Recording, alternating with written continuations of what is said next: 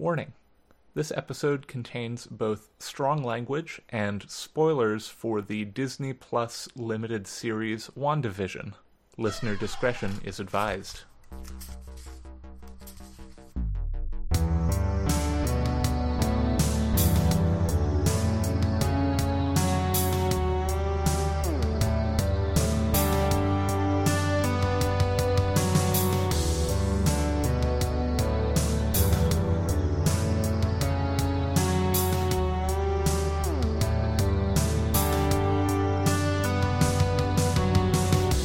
Hello, and welcome to Tales from the Trunk, reading the stories that did make it. I'm Hilary B. Bisnieks. Listeners, I am super excited today to have back on the show the author of last year's absolutely stellar debut, Architects of Memories, and the very recently released Engines of Oblivion. Karen Osborne, welcome back to the show. I am delighted to be here. Thanks for having me back. Absolutely. I have been looking forward to trying to have you back on the show and looking forward to Engines of Oblivion since I saw the cover of Architects of Memory however long ago that was. Oh, they're such good covers. I sometimes just put them up together and look at them and go, "Oh, you're so pretty." It's so good. You know, it's such listeners just don't have the benefit of this, but I over video to you can see Architect in the background and Engines right in front of me. You holding it up, and they're just. I will have the pictures in the show notes so you can see just how good these are. So Karen, you're going to be reading an excerpt from Engines of Oblivion, is that correct? Yep. So this is from Chapter 3. Our protagonist, Natalie Chan, has just returned from winning a battle. And she had gone down to the battle to test what's called a puppet rig. And the puppet rig kind of puts your consciousness in a puppet on the ground so that you can fight and you can, engage in warfighting without actually being there. And so it's so cool. It is cool. It's a cool concept until Natalie realizes that she's being used to test a genocidal sort of way of doing it, which she did not sign up for and she does not approve of. So here is Natalie coming straight out of the rig, breathing fire. Natalie landed back in her skin with a stumbling, half-caught scream. The mechanized arms of the rig scrambled to keep her upright, tweaking the IV in the port on the back of her neck. Pain settled between her shoulders like someone had inserted a fork and twisted her rhomboids like spaghetti. Ooh. Familiar hands freed her from the rig, helping her to the floor. She clawed at her face, unhooking the oxygen mask. A coarse wetness at her temples and her neck dripped into the hollow between her shoulders. She tried to speak, to tell Ward and Ascanio that she was fine, because she was always fine in front of other citizens. But her mouth had other sounds in it, and her teeth were grit-choked with gold gravel and red death. Her stomach heaved, and she spat out chunks from her breakfast onto the floor of the lab. A headache as bright as a star clogged her vision. One of the doctors was yelling at Ward, something like, "It's immersion medicine, not a superhero cocktail." She spat on the ground to rid herself of the taste of bodies and bittersweet. What happened? The redshift sun caused a surge that severed our connection to the proxy, Ward said. You started seizing in the suit. We lost your pulse, so I made the choice to bring you out before the drugs wore off. You nearly died. Her tongue felt like cold rubber. Turn on the feed. Ward exchanged glances with Ascanio. The proxy's fried, sir, Ascanio said. We're just waiting for the infantry from Savannah to land right now, and you need medical attention. I'm fine. You are dead, sir, she said. In fact, I'm not sure you're still not... Just stop. Natalie took a deep breath, then dragged herself to her knees, then her feet, shaking away an attending doctor's helpful, unwanted hands, choking down the indenture's typical refrain. I don't want care, please, I'm fine. That wasn't the case anymore, of course. She could get whatever care she wanted, but tradition was tradition. The lab was clogged with people, mostly her techs, clustered around the interface controls, but there were also R&D brains she didn't recognize. The 3 janitors were still inexplicably present, quiet and swaying in the corner like they were too scared to be asked to be dismissed. Ward hovered nearby, his forehead furrowed with wildly unprofessional worry. He tried to grab her hand, but she slapped it away. Hey, he blinked. Take it easy. Natalie shook her head. In a minute, she said. Right now, you're going to tell me why someone replaced the kicker EMP with my only redshift son. Nobody spoke. Anyone? She felt a frisson of nervous energy in her staff as they quieted. She cleared her throat, trying to channel her old captain, Kate Keller. At least one of you useless fuckers can give me the infantry feat. They were all dead silent now, her entire staff, doctors and techs and indentures, even Chatty Ascanio. One of the staff at the main interface waved a hand, and suddenly she was staring at Bittersweet, smoothed out by the suit's 2D render bots on the screen in front of her. Flat as a pancake, quiet as a desert. She had been hoping it had all been a bad dream. Natalie wiped the corner of her mouth with her sleeve and came back with a smear of blood. Her jaw ached. The view had changed. Instead of the puppet's view, she saw a multi-camera feed from the raid that followed. The puppet lay cracked and dead where she'd left it. Nearby, red dust kicked up in swirling, circular patterns, filling the quiet little indentations where people used to be. One of the techs whooped. That's a 100% kill zone, Ascanio said. Far better than the War Committee expected. You did it, sir. It's a win. You call that a win? Natalie said, in the Keller voice, the one that brooked no room for an answer. She still expected someone else to be sir, for someone else to stand up and give her orders. But she was the one with the director's tags here. The soldiers reached the front door of the Bittersweet mining complex, kicked it in, and shoved themselves into an orange-beige hallway decorated with photographs of smiling miners showing off the underground Celestium works, machines that dug the rocks from the walls and sucked the precious mineral from the stone. There were no workers in sight. Ash never smiled like that, Natalie thought. Tech only, Natalie's voice was ice.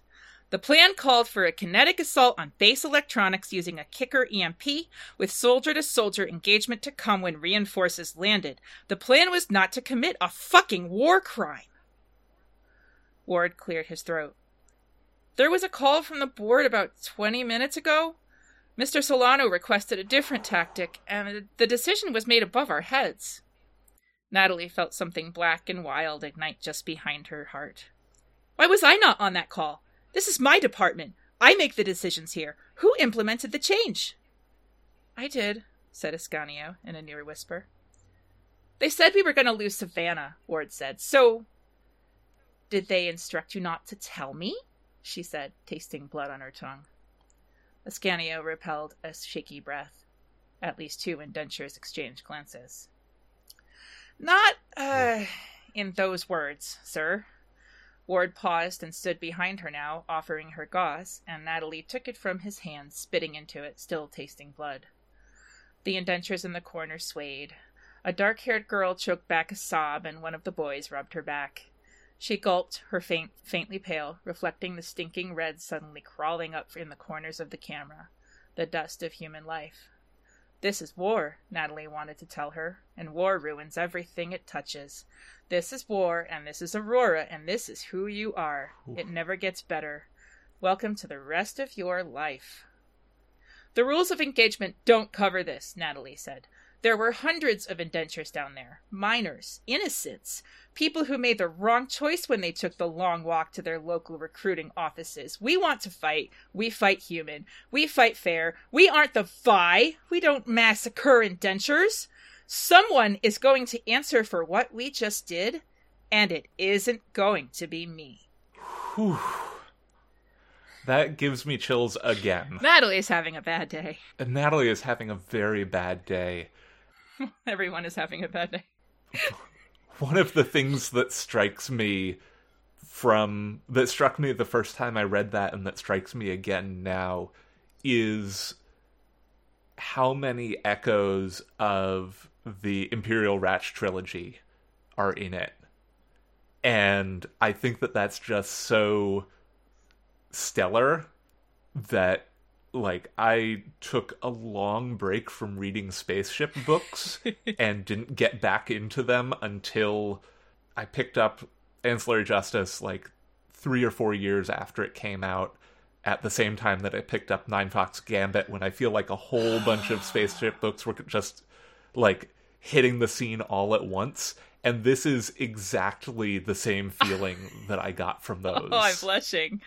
Oh, I got the same feeling from those. Those books, I read them, and I remember thinking, I don't think I think this is the best it's ever going to get. I mean, it was just, I mean, feeling like reading those books and feeling everything you felt all the way through them, it was just spectacular.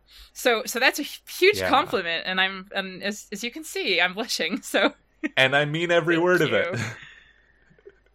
My job here on your book tour is to fluster you as the guest as much as possible. Oh, great. Well, you're probably going to succeed. So this wouldn't be a book tour without some standard, like, oh, what were you thinking while you were writing this sort of questions. But, you know, this show isn't about the standard questions. So one of the things that I'd love to know, and that I'm sure listeners would love to know, is what was your favorite thing from this book or from Architects that you had to trunk, that you had to cut out? That I had to cut out. Oh, man. That's a hard thing to answer because I cut out so much stuff, both from Architects and this book. I'm kind of a discovery writer. I like to go and see what happens, which is not usually the best idea when you're writing for publication, because you have a contract and a deadline, and here you go, you got to get it done. There's a character I had to trunk. She was going to be a part of everything that was happening here. She was mentioned in Architects of Memory. Her name is Aster Jessen. She shows up for maybe a couple of pages. She's an associate of the person who starts all this, which I can't tell you because that would be a spoiler. So read Architects of Memory if you want to find out. So she's a close associate of that person, and she was on Tribulation when everything went down, and she has been everywhere supporting the work of the Sacrament Society. And so she was going to show up in this, and she was going to have a part, and I started writing the book, and I realized that there was no room for Aster. There was no room for her, so I had to cut her. I had to cut her out. And I'm hoping someday to maybe, like, somewhere to find a place to tell her story, because it's really fun, and she and Natalie would have been, like... yeah, she and Natalie would not have gotten along, and it would have been spectacular. But yeah, I had to trunk a whole character. Yeah, and that's no mean feat. To have to take an entire character out of a book is, not something to be taken lightly, but it's something that you learn when you have to do it, and especially if you're discovery writing, like, sometimes you figure that out halfway into a book, the whole way into the book. I confess this a lot because I think it helps younger and newer writers to know that this stuff happens and that it's okay when it happens. I wrote the entire first draft of Architects of Memory before I realized who was behind the weapon. Someone else had been behind the weapon the entire time, and I got to the end and I was like, no, clearly I got it wrong. Clearly that was wrong. And I had to go back because it was already there, like, all the way through the book. I had put some things in, and I was like, oh, no, clearly it was this person all along. And of course I'm Of course, now I'm thinking of WandaVision. It was Agatha all along. Sorry, I just watched that last night. It's fabulous. It's so good. So Aster got cut out, and I'm one of those writers also who thinks that cutting out is always better than putting in. Cutting out always, like, putting in can inflate your thing, putting in can make it longer or more confusing. Cutting out always tones it down. Cutting out always gives it a nice little haircut. It's always the best choice. If you feel like you're too confused, if you feel like you're too, like, annoyed at something, just take some stuff out that doesn't need to be there, even if you miss them. Even if you miss them. Aster, I'm so sorry. I'll get you a novella someday. I would love to read that. Yeah, that is...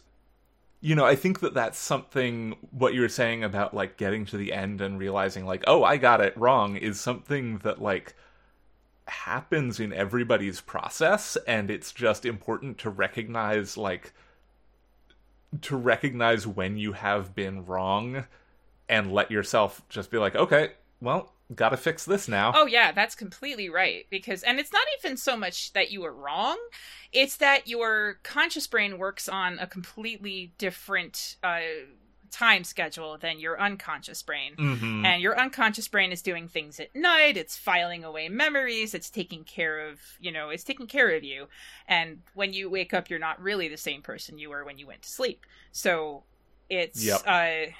So you can't always rely completely on your conscious brain as a writer to take care of everything, as much as we would like it to. Sometimes you just get to the end of a thing and you just, oh no, it was clearly Agatha.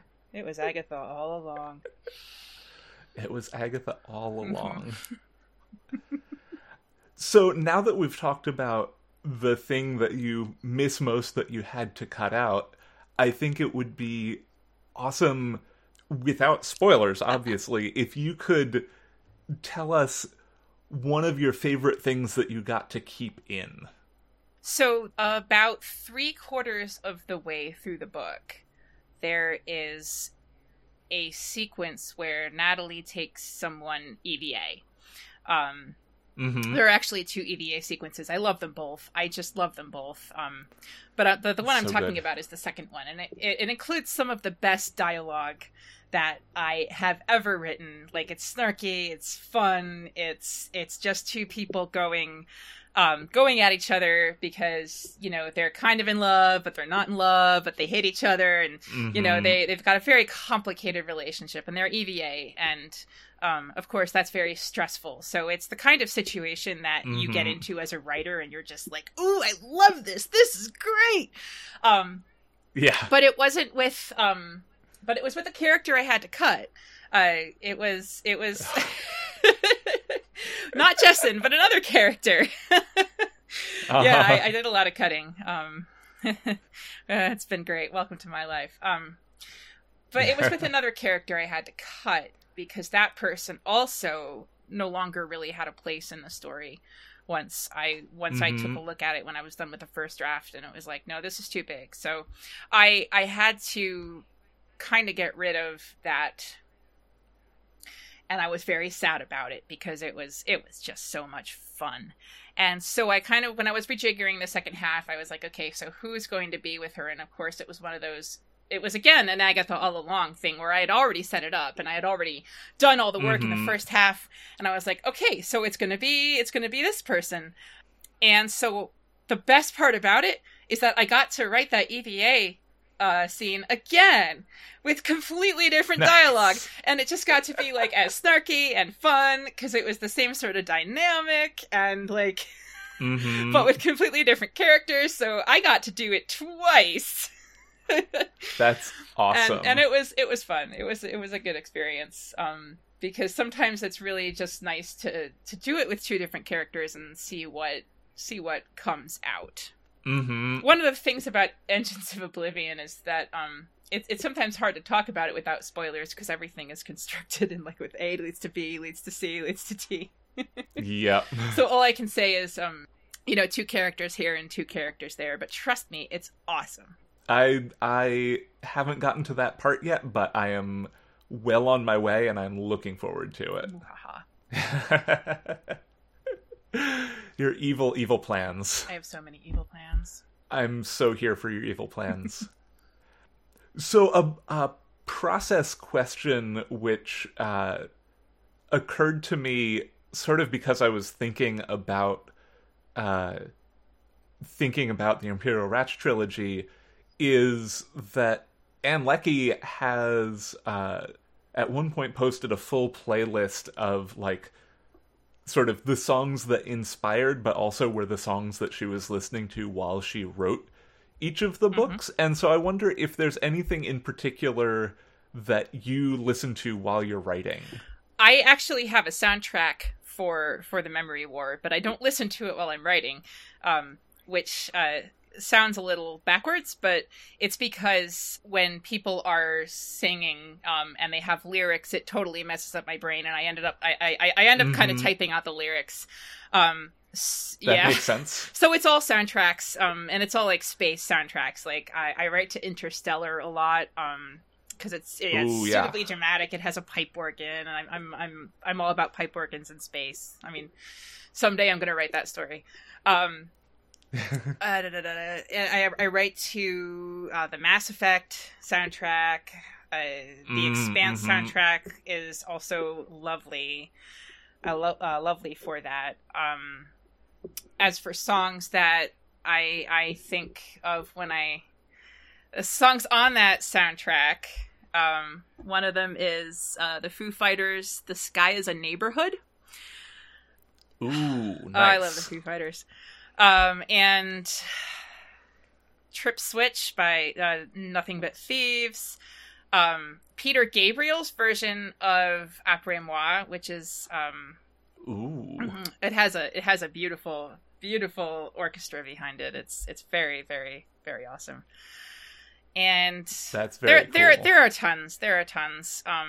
And actually the version of Daddy Lessons, where Beyonce and the Chicks got together and did that in front of, I think it was at nice one of the awards shows, but that one too, that's on it. That's awesome. Well, I would recommend for people who have the ability to listen to music while reading, which I know isn't everybody. Some people just, that is too many sensory, and I get that. But I'd recommend looking those songs up and taking a listen to them either during or after reading The Memory War. Oh, yes. And you can pick up the complete Memory War duology at your local independent bookstore or wherever else you buy books. We are not in the business of shaming you as long as you get your books. We also love libraries. Please ask your library for The Memory War. Oh, yes. Karen, before we get going, is there anything else that you would like listeners to be on the lookout from you? I have a story coming out in Don't Touch That, an anthology of parenthood in SFF. Ooh, yes. Nice. I'm a parent now. I have a 19-month-old daughter, and so I wrote a story thinking ahead. I think a lot about moms and daughters and moms, and the relationships in my own family going all the way up and down the pike, and especially since I have a kid now. And so I wrote about that, not necessarily about my family, but about parenting when you're young and when you're old, and it involves monsters and paladins and a dress shop. And I'm pretty proud of it. So I'm not entirely sure when it's coming out. I know it's going to be sometime in 2021. So just keep your eyes peeled for that one. Yep. And where can our listeners find you online so they can see all of the exciting announcements that you may have in the future? I'm online at www.karenosborne.com. No, you. And on Twitter at Karenthology at Karenthology. That's also my handle on Instagram, and pretty much everywhere else. Fantastic. Well, listeners, I can pretty much guarantee that you're going to want to follow Karen there, and that there will be some cool stuff coming down the pike. Karen, thank you again so much for coming on the show. It's been an absolute pleasure once again. It is always so much fun to be here, Hillary. Thank you so much. Of course.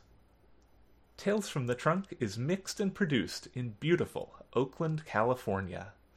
Our theme music is Paper Wings by Ryan Boyd. You can support the show on Patreon at patreon.com/trunkcast.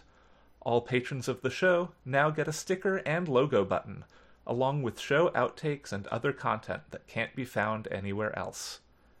You can find the show on Twitter at Trunkcast, and I tweet at HBBisnieks. If you like the show, consider taking a moment to rate and review us on your preferred podcast platform. And remember, don't self-reject.